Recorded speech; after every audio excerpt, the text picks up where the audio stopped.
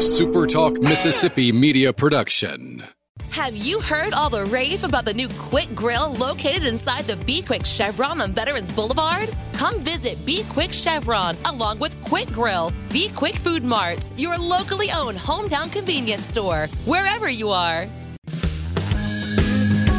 I'm Steve Azar, and I'm on the other side of the microphone, meaning I'm asking the questions this time, and oh, have mercy for the airwaves. I spent 20 years in Music City, wrote and made some hits, traveled the world, and then moved my family back to the birthplace of American music and where the magnolia trees prosper. And now every time I put my feet on Mississippi soil, when I'm off the road, well, I'm at peace. On this show, it's all about hearing the stories straight from the mouths of the friends I've made along the way, their journey to success. Heck, there might be someone on I don't even know, but you know how us Mississippi types are. We tend to take well to new company.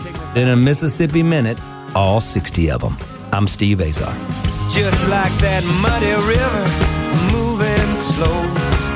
Ain't no worries, it's how life goes, baby. In a Mississippi Minute. That's right. My guest today on In a Mississippi Minute, well, is royalty. I absolutely love and admire this man. He is an icon in our little universe of music, as he has worked with so many of the greats. He literally helped shape music back in the heyday. Still gets a kick out of hanging out behind a radio mic, and he is bona fide. Punches his well-deserved ticket in the Rock and Roll Hall of Fame. He also is very well known for being with John Lennon, conducting a 4-hour interview the day Lennon was shot and killed outside his home. And certainly I can't forget the tireless work with our label Ride Records and myself for many years. He has been by my side. It's always moving and an honor to talk to the Duke, Dave Sholin. Hey, buddy, how you doing? After that, I'm ready to take a ride after hearing that introduction. Wow. Man, we've taken a few, haven't we, Steve? You and I have taken some rides with our buddy H. Bud Nelson, who eventually I want to interview as well. We have taken some rides that people do not need to know what type of vehicle we were in. Woo, man, I was starting to sweat there for a second. Yeah. Woo. We're talking rock and roll royalty, and I've been remarkable to get to know him. I want to go back in the days now.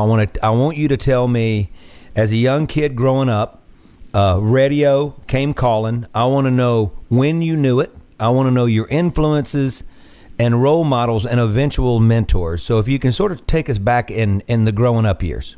You know, if you really go back to even grammar school, Steve, you know, I was one of those freaky kids that just loved radio, and music was what drew me in. So I would actually spend time even listening to radio and trying to identify what I thought was going to be, the next hit. I just loved doing that. I was kind of crazy. I had a buddy of mine in high school, and he built his own little radio station in a garage in his house. We would leave, you'll love this story, we would leave school, and he would send out surveys to record labels at that time, and he would get record service. Come on. Labels were sending him music. KTEN was what he called his station, K10. And he'd send out the weekly list. So we'd go home after school to his house, and there'd be packages. We'd open them up, and those are the days, of course, of 45s and albums. Most of them were singles in the albums, and we'd hear whatever, and go through the list. It was and then we'd go down to I was living out a little outside of San Francisco, so I think were we driving at that point? I don't think we even had cars. We just get a bus and go into San Francisco, and a couple of radio stations that would see us and give us singles, and we'd take those home. So we were like little program music directors, just doing this because we loved it. My dad put together a little make-believe. I had a little amp and a little board to work with, and I would do my little radio shows in my bedroom, and that's pretty common. There's a lot of people in radio that have done that early on. You follow your passion. I've always, said, to find something you love doing and actually turn that into a career, it almost feels like, you're working, but you're really not working. Right. And it's really rare. It's really rare. Not many people, I never take it for granted. I'm very grateful. No, and even, here's what I think about that as well. When you do something you're very passionate about and you get better at it, you got to work really hard at it because the competition's big, and I think that if you can work, plenty of talented people that hadn't gotten it done, but people that are passionate about what they do, I just feel like that during the rough years and the rough times, you can survive it because you love it so much. It's like this unconditional love that you have, and I think that that's what gets you through the tough times and back in the saddle. I've always felt that way. Very true. Yeah. So keep going. So you're back. It's very true. But one little side note on this. This is pretty funny. That my buddy who was sending out these surveys, there was one day, I guess we were in school, and one of the label people actually came to his house. And his mother answers the phone. answers the door, rather. Right. She answers the door. And they say, "Is Ray here?" No, he's at school. What? And so they got the whole picture of what was going on. And the guy leaves and says, "Well, here's a message for him. Tell him we'll still send the 45s. We're just not going to send the vinyl, album. The big records." He was still getting service. Oh yeah. Well, back in the day when somebody like that came to my house, they were looking. My mom and dad were wondering what I did wrong. On a bigger note, that's so funny. So that is so crazy. And I was about to ask. Vinyl's made this big comeback, and we'll talk about that later because I want to talk to you about the state of the business. Further down the line of our interview, but. Sure. But I was thinking, if you still had all that vinyl, what it would be worth. Because are we talking late 60s? Yeah, I guess mid to late 60s, yeah. Mm-hmm. Wow. Such great music being made back then. There was some amazing, and it was all so different. That's one of the things, especially in the pop world. There were so many different sounds that you would hear, Led Zeppelin next to Sammy Davis Jr. I mean, it could be anything. It was just crazy. Well, as long as it was great. Yeah, the format, the box that it lived in was sort of like there was no lines. It was just like it was great. Including country Right. hits. I mean, a bunch of those. So who was your mentors growing up? So as you've made your way, okay, so we're talking to Dave the Duke Sholin. He is in parts unknown California, Northern California right now. And he has worked with me many years, and I've been blessed to have him do that and call him a friend.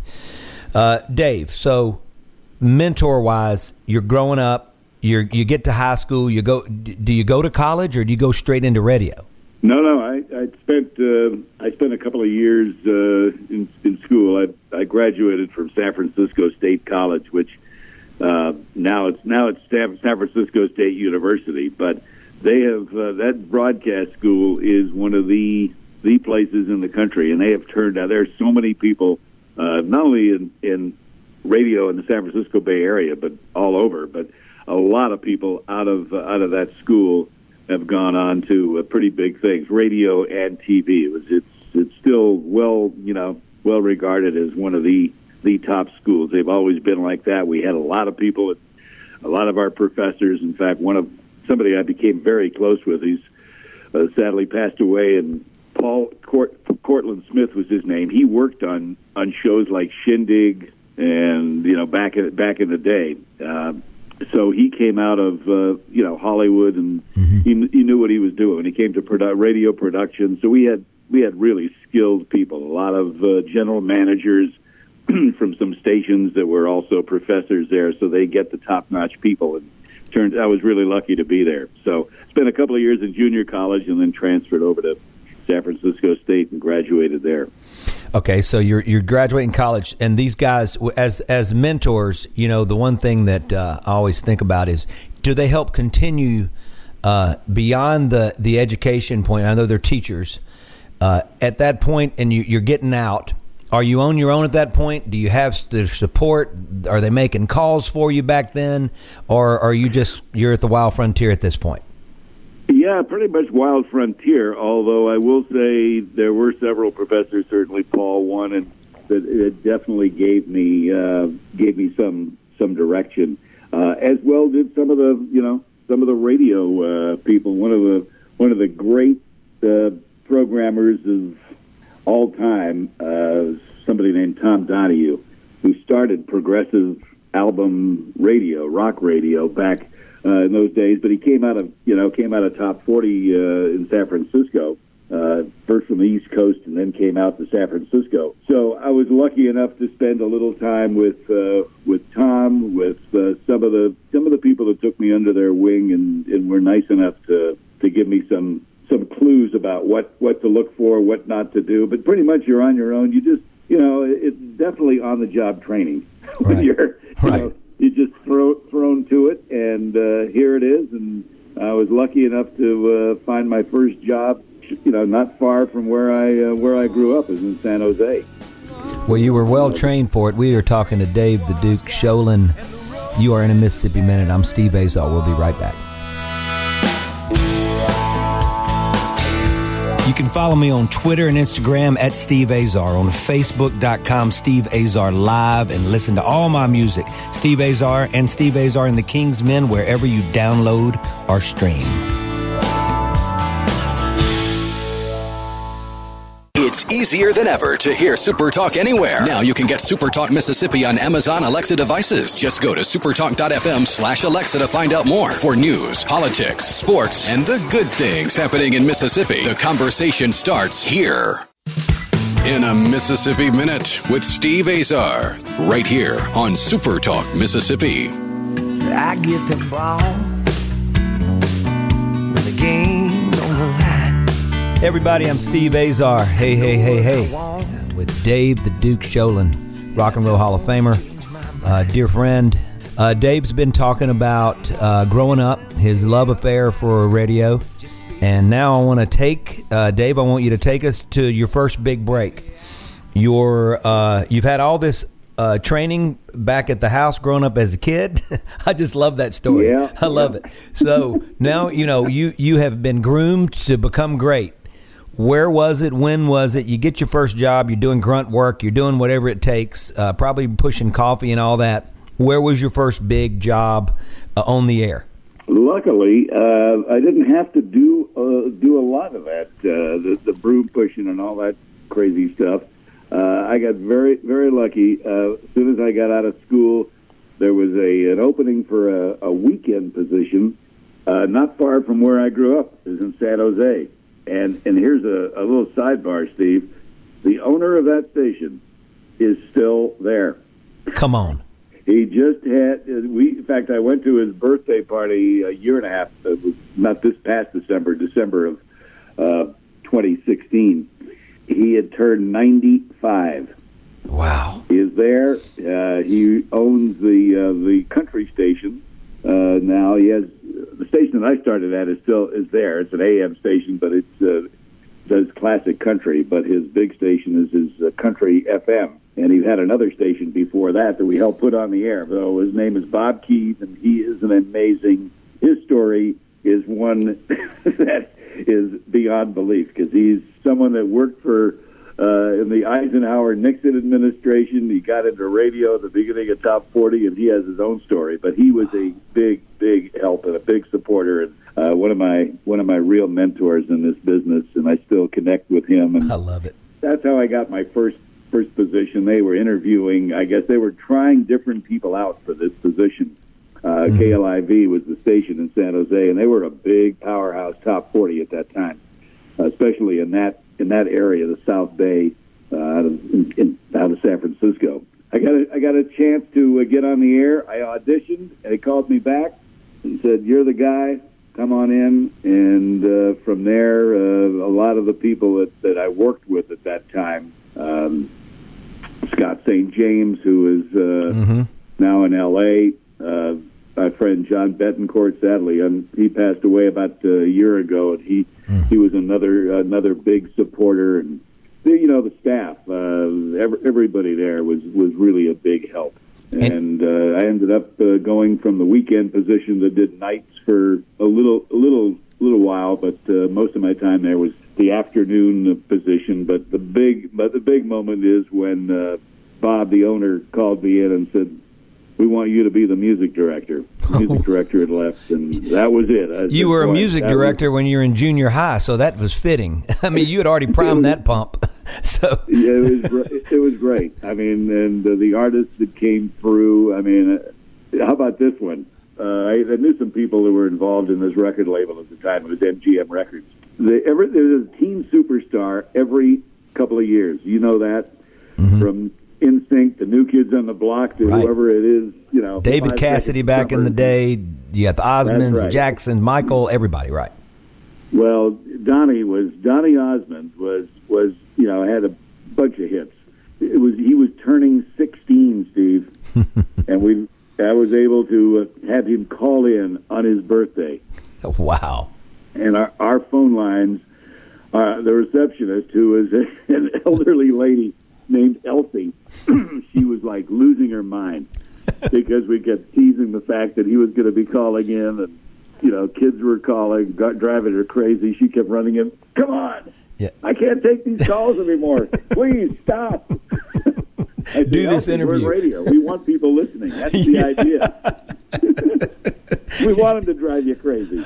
Should have sent them to a number that didn't. I didn't know you guys even answered the phone. I mean, I grew up growing up trying to make I grew up. Let me spit this out. I grew up making calls trying to request songs, and I never got an answer.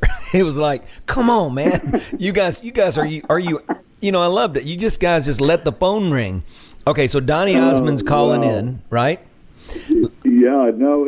Sometimes it's tough because you're juggling and you're like spinning plates, doing a million different things. But the phone is today is a little bit different because there's so many different ways, which is a good thing. I mean, to be able to text and send out tweets and get Facebook messages, you have more ways to communicate. But at that point, it was a phone or nothing. Right. Or you showed up at the doorstep.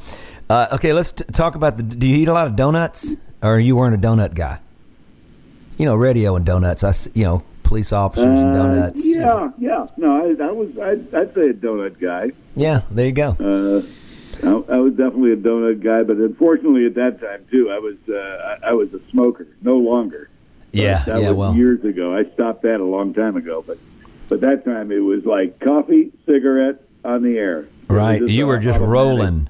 You were rolling. Yeah. Okay, so you're doing the weekend job. You're the music director now. Do you hire yourself to take over mornings? And let's talk about, besides that, I'm just wondering, do you fire the morning guy because you want it? No. Anyway, but you're the music director. You're choosing music. But as a jock back then, did you flip a record over and play the B-side? Were you one of those guys that were like you were as a younger kid you already had prepared yourself to find music that was up and coming? So did Absolutely. you? Yeah. You were able to do it, right? Yep. I was able to do it. Now, one of the things about this station that gave it, that made it a little more prominent, especially in the music world, in the record community, was the fact that the signal didn't quite get into San Francisco, but it definitely affected a good part of the listening audience that the San Francisco stations were trying to reach. And this was before the days of Silicon Valley. Now it's a whole different world, but it was still a significant population around San Jose and Santa Clara County. So the stations in San Francisco would definitely watch what the station was, what we were doing. So certain songs could break there, and then San Francisco would grab them. So we were kind of like the feeder station almost to what San Francisco was doing. And one of my mentors, who became the head of programming at RKO Radio, only state where I ended up working at one point. We'll get to that. But Paul Drew was the program director in San Francisco at KFRC. And one of the things he did was really look at what we were doing in San Jose.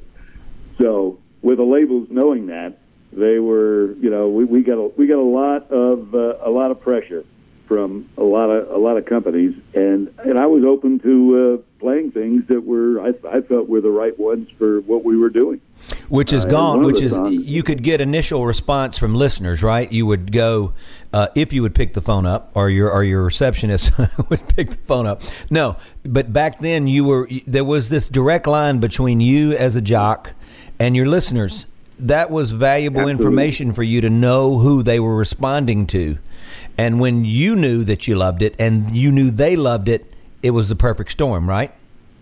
Exactly. And when you get the special ones and they light up everything. And one of those, I'm sitting in the station one night going through a bunch of new releases, and I hear a song by Don McLean, American Pie. And I'm listening to this thing going, wow. I was actually off the air. I was working 3 to 7 at that time, and our night jock, Bob Ray, was on. So I just walked in. I said, I don't know what you're playing next, but this is it. Take whatever it is, take whatever it is off the air and put this on next. And that's what he did. All 8 minutes or 9, how long? That's a long song, right?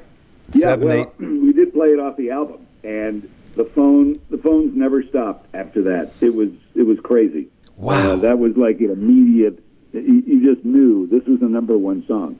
Yeah. Well, that's just wild. Well, I'll tell you what, that's amazing. We're talking to Dave the Duke Sholin, dear friend of mine, rock and roll legend in the radio business and beyond.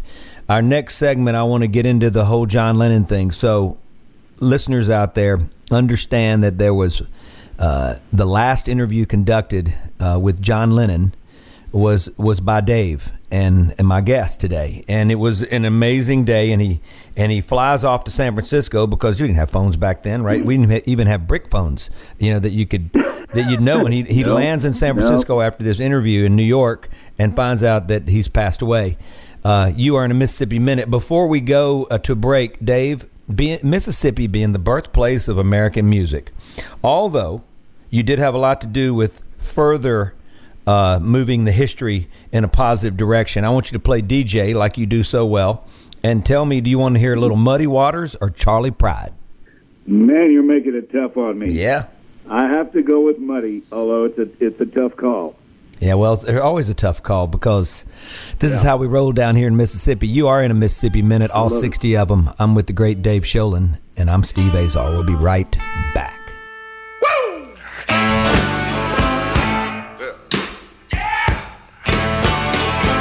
Now, when I was a young boy, at the age of 5, my mother said I was going to be the greatest man. It's easier than ever to hear Super Talk anywhere. Now you can get Super Talk Mississippi on Amazon Alexa devices. Just go to supertalk.fm/Alexa to find out more. For news, politics, sports, and the good things happening in Mississippi. The conversation starts here.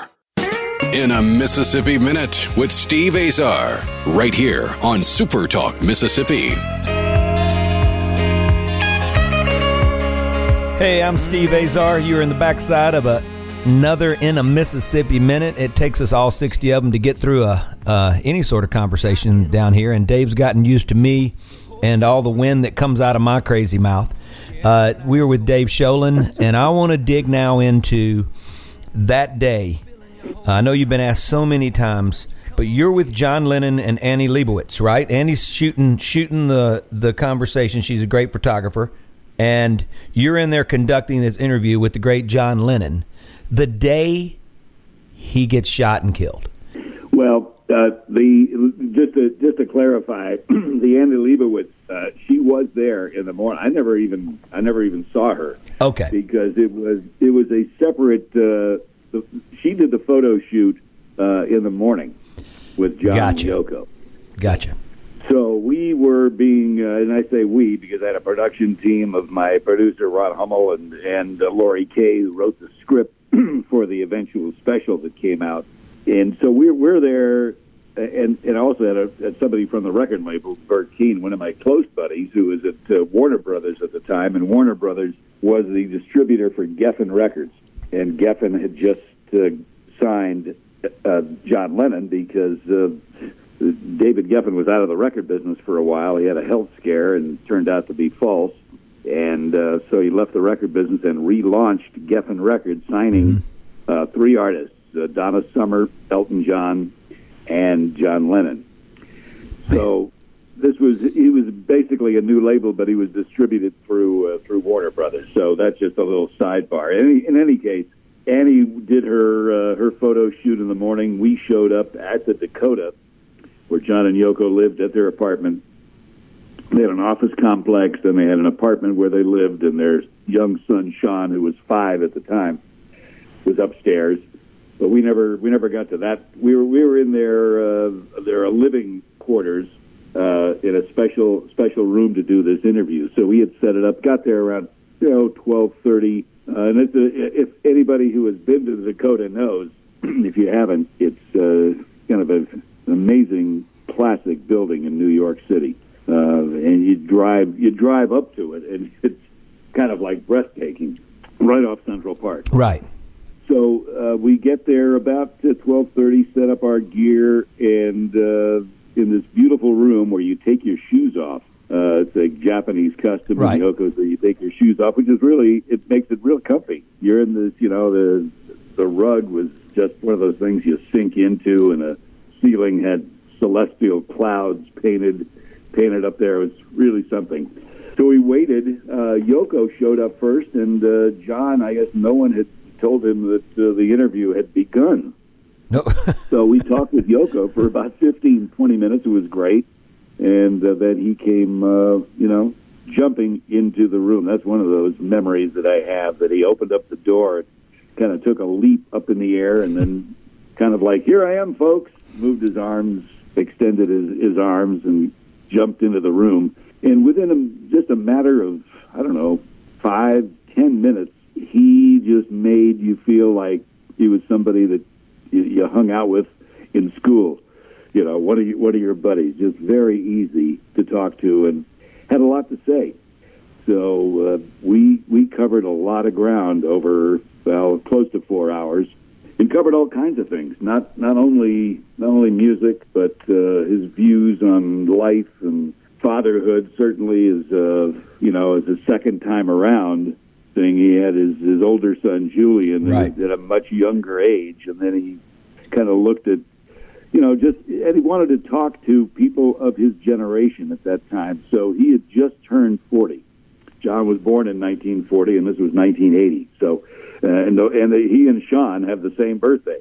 Wow, I didn't know that. Yeah, they're born on the same day. So Sean was 5. John had just turned 40, and wanted to talk to the people of the people that grew up through the 50s and the 60s and the 70s and everything they've gone through and all the different changes. So that was a lot of what he wanted to get across at this interview, and talk about the Beatles in that era came up in conversation. It's impossible not to, but the focus of this interview was really the new album Double Fantasy and the changes he had gone through, and his relationship with Yoko. And you could tell just sitting there, these two had something. It was something special. Just the way they'd look at each other. We didn't have video then, but it was we had the audio captured. So yeah, it seemed like they had a tight relationship. And also, you just mentioned kids. He was at that point. I think that having a child changes you, but having kids, that defines you. That's when you have to focus. Mm-hmm. And that's when you look at your life through their eyes. And when there's more than one, I think, because you're seeing like different songs that are being written, but they're in the form of these beautiful human beings that have been created, that live with you, and they're developing. And man, your focus becomes it just becomes so clear. How hard you have to work, how hard you're willing to work, how good you got to get. And obviously he was probably at that point of, and then not knowing what his next hours were going to bring. Obviously, you land. So you land in San Francisco, right? Is that where you headed back to? You were heading back home, right? Cross country. Yeah, no, I actually left the day before, which oddly enough, Steve, was December 7th. one of those. What I love, it was a Sunday of all things, and this interview was the following day, Monday, December 8th. But I will say, this is one thing I do. We have to remember the context here, because John had been out of the business for 5 years. He really had dropped out of. I mean, he listened to a lot of radio and was in New York, and is still connected. But as far as day to day and doing that, he was staying at home. He was a house husband, and he wanted to focus in on being with Sean, and that's what he did. Right. Yoko handled some of the business, but he wasn't writing music. He wasn't doing anything.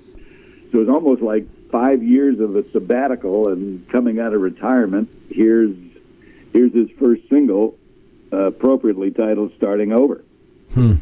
Well, you think about Bob Dylan was the same way, right? He sort of took a hiatus. I don't know if it was Connecticut or whatever. He sort of went away, had kids, and if I'm, that's right. I think that any artist that has to continue. Okay, you're not like back then. You're not like a machine that's going like, "What's your next? Here comes another one. Here comes another one." You got people writing for you. You got people, doing all this for you, playing all the instruments for you.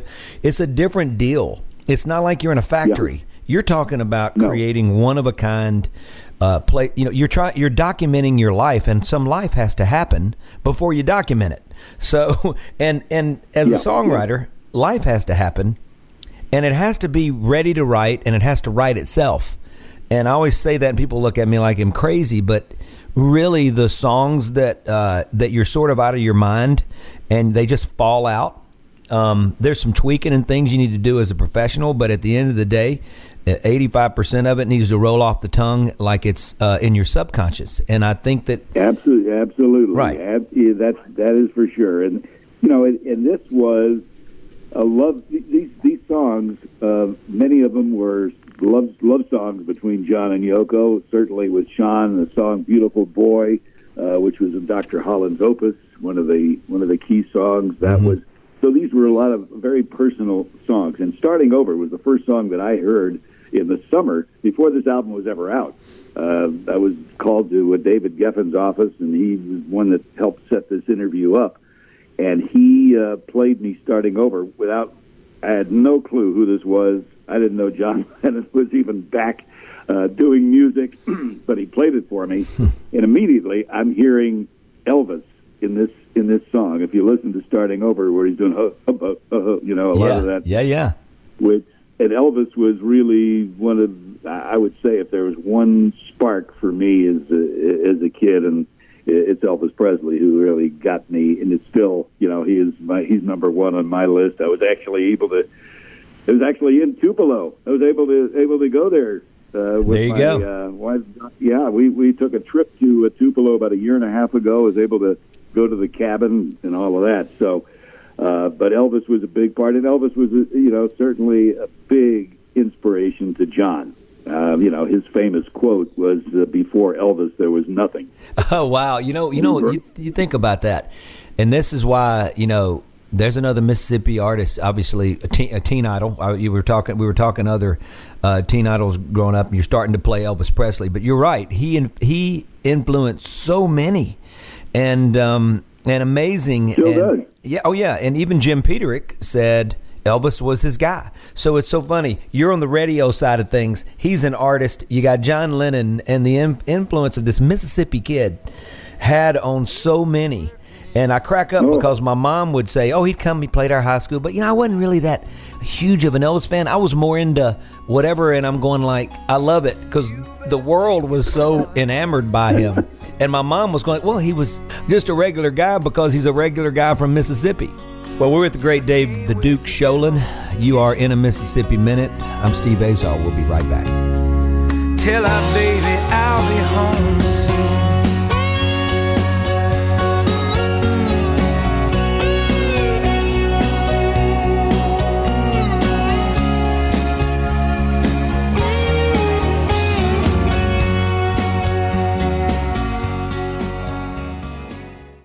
It's It's easier than ever to hear Super Talk anywhere. Now you can get Super Talk Mississippi on Amazon Alexa devices. Just go to supertalk.fm/Alexa to find out more. For news, politics, sports, and the good things happening in Mississippi. The conversation starts here. In a Mississippi Minute with Steve Azar, right here on Super Talk Mississippi.